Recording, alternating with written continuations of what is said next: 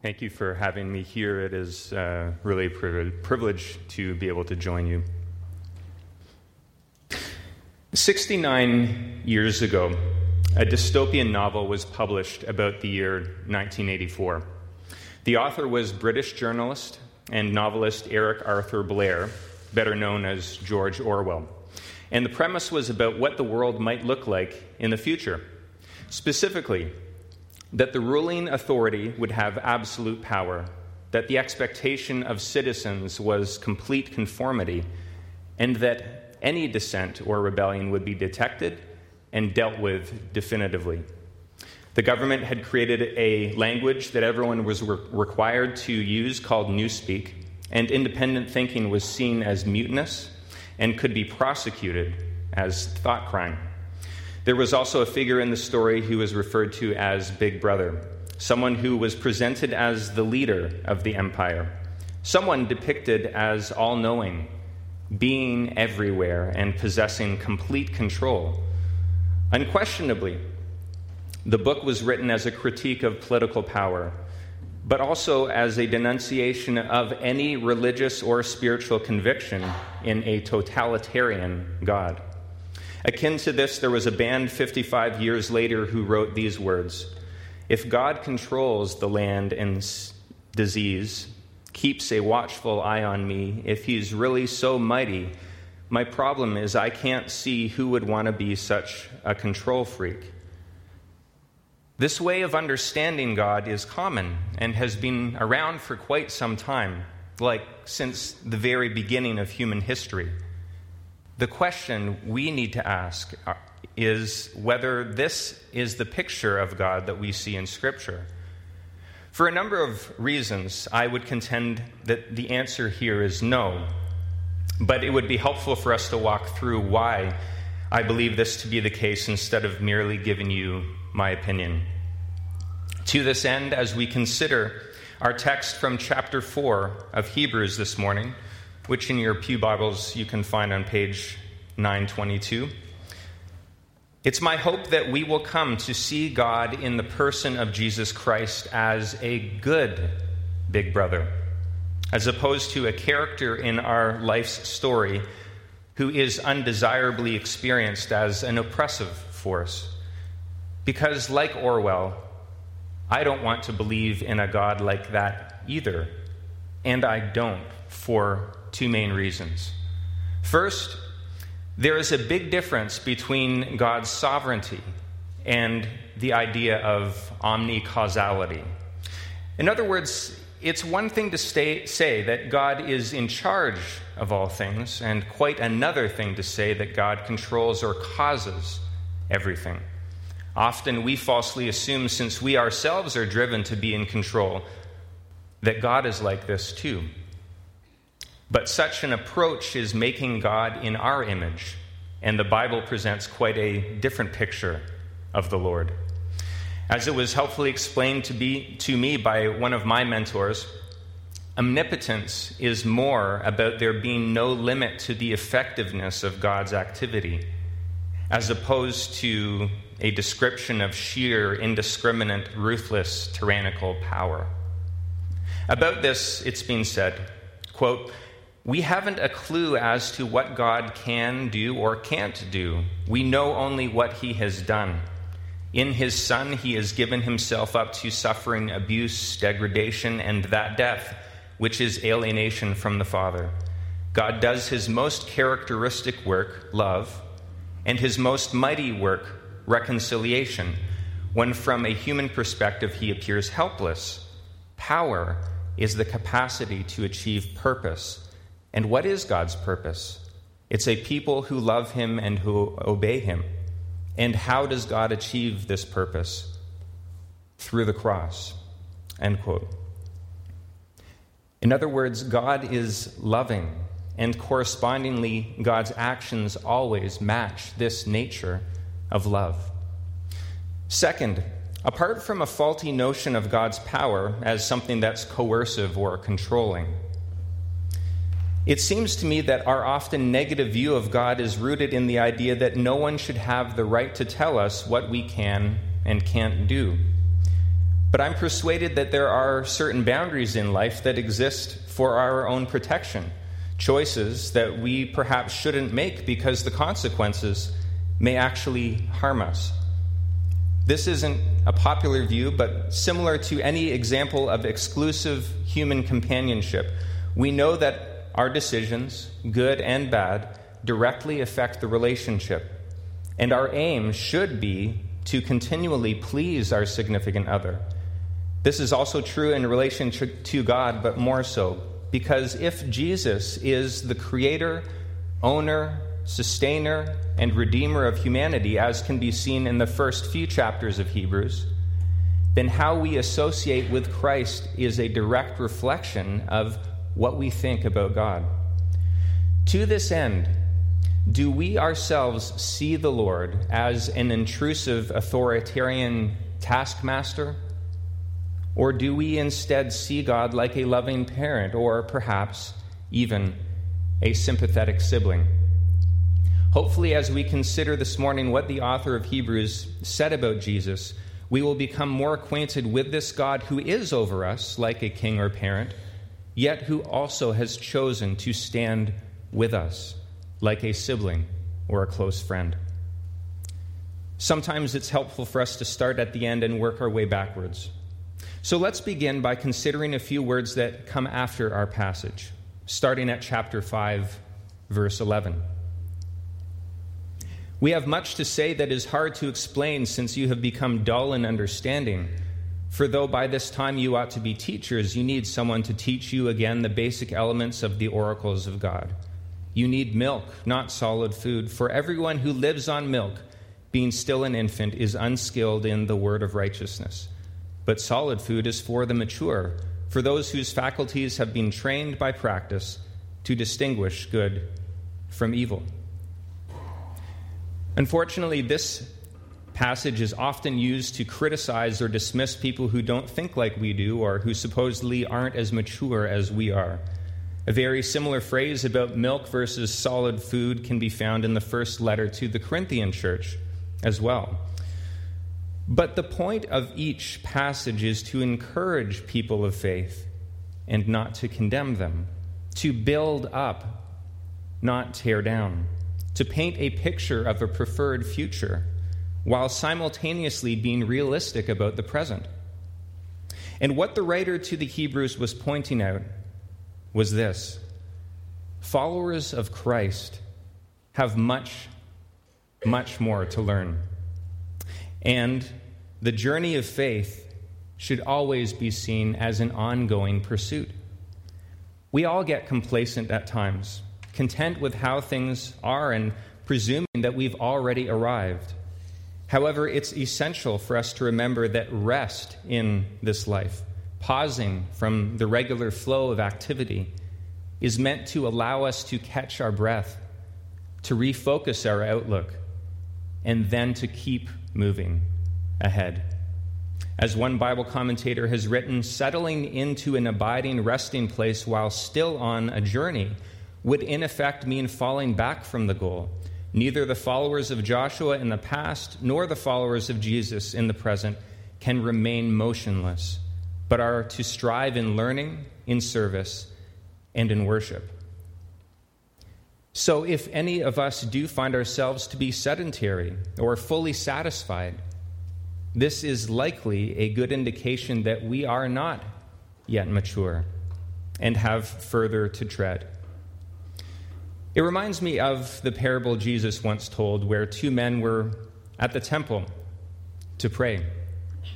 One was a Pharisee and the other was a despised tax collector. The Pharisee stood by himself and prayed this prayer: I thank you, God, that I am not like other people, cheaters, sinners, adulterers.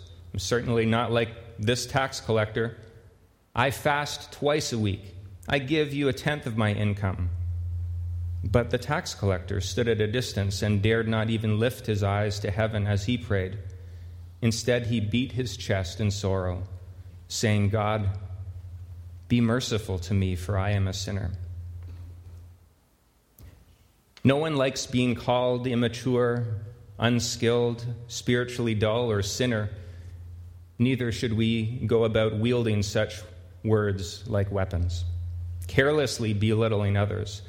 But in the process of individually and communally considering the person and work of Jesus Christ, it's inevitable that we will realize there is always room for us to become more mature, more skilled in righteousness, more spiritually sharp, and more holy than we are.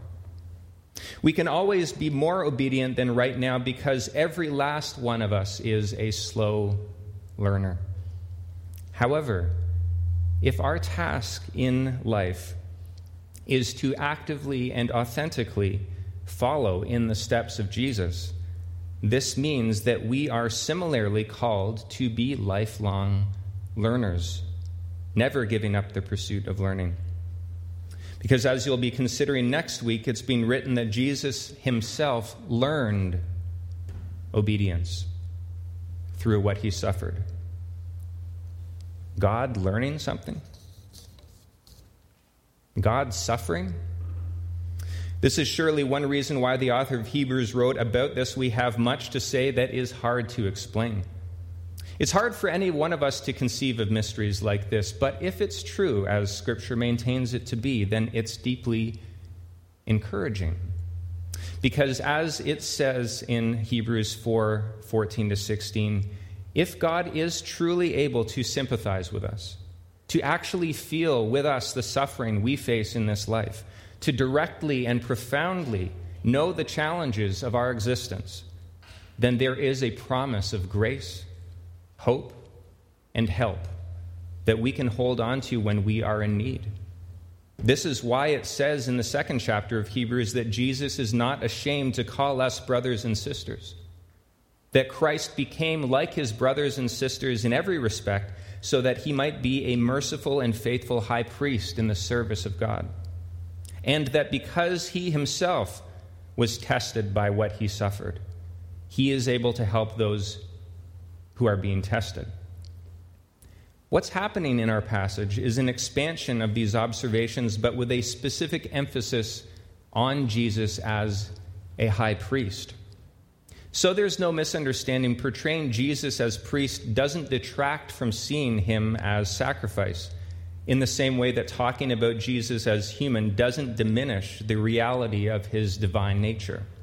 It's not a matter of either or, it's a matter of both and.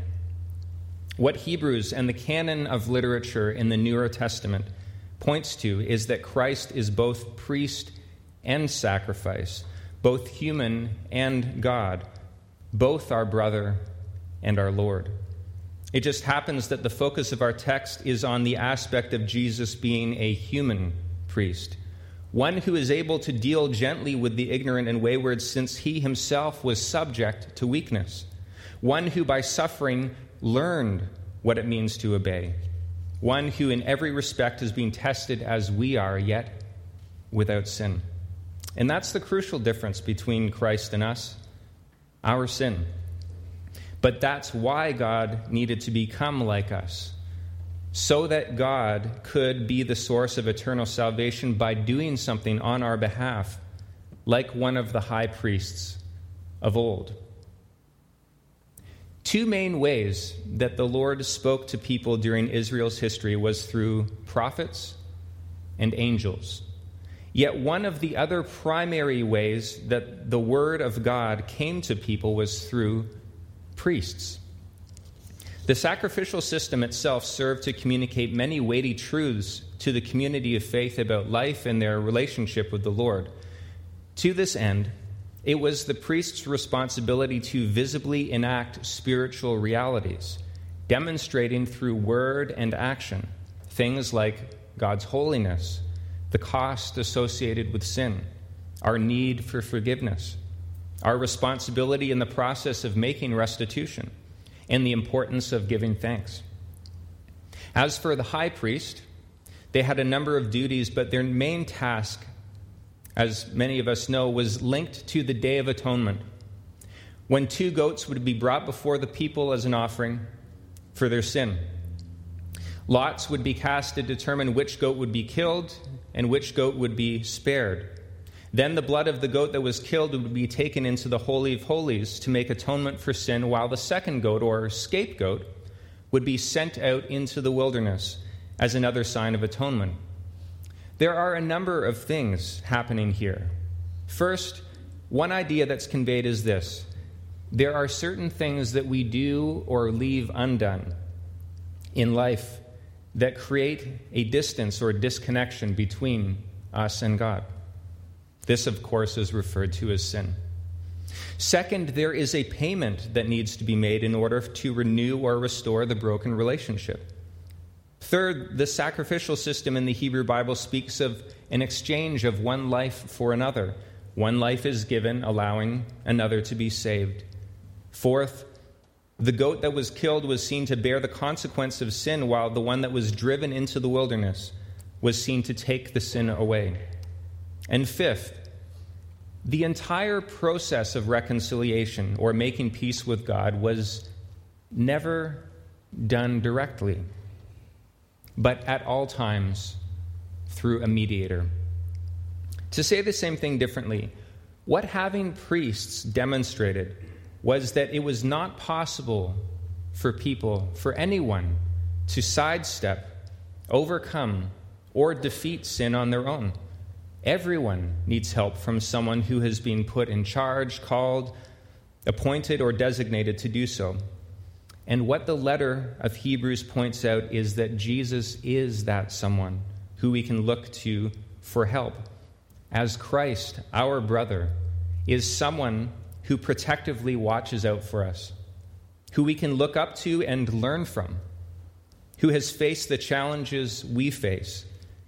And not only can he relate to us as a brother, since Jesus is like us in every respect by virtue of his humanness, Christ simultaneously is able to release us from the sin we contend with in life, as this priest called Jesus is also God. Lastly, it's important to point out that when Hebrews 4, verse 12 uses the phrase, the Word of God, that it's not referring here to the book we commonly call the Bible. Although the phrase Word of God arguably includes Scripture, it is also much more and much bigger than just Scripture. What's being spoken of in verse 12 is God's living address to humankind, God speaking via the Holy Spirit, which was surely involved in the composition of what we find in the Bible, but not collapsible into the Bible. Because what has been preserved for us in writing is only a means to an end, that end being a direct spiritual encounter with God. Accordingly, long ago it says that the Word of God came to our ancestors in many and various ways by the prophets, angels, and priests. But as it states in John 1:14, the Word of God later became flesh and lived among us. The challenge for us today, since we have a great high priest who has passed through the heavens, Jesus, the Son of God, the challenge for us is to wait upon God's Word, to be open to whatever God might have to say to us, to give anything and everything that God may ask of us, to persevere, to press on toward maturity, to admit that we do need rescuing, to look intently to this matchless high priest who is able to and wanting to help us, and to make space for Jesus, the Word of God incarnate, to speak to us. And though it may not be understood to be a positive thing by everyone, it's a comforting thought to me that God is constantly watching over us, seeking to connect with us personally. He knows our thoughts and our struggles, the good and the bad, and God is not ashamed to call us brothers and sisters. Perhaps we might even hear God addressing us today, saying, I am the good big brother. I'm not distant, unsympathetic, and waiting for you to stumble so that I can condemn you. I know I know what it's like, and I'm here to cheer you on. I'm not monitoring your thoughts, words, and actions in order to oppress you. I'm genuinely interested in who you are and seeking to guide you in ways that will ultimately benefit you and allow you to experience true freedom. I want the very best for you. The question is, will you give me your best? The Lord knows what you are facing this very moment. God knows your thoughts and intentions, your wishes and needs, your doubts and reservations, your weaknesses and failings, and still loves you with an unrivaled and immutable love. Let us therefore approach the throne of grace together with boldness, so that we might receive mercy and find grace to help in time of need. Amen.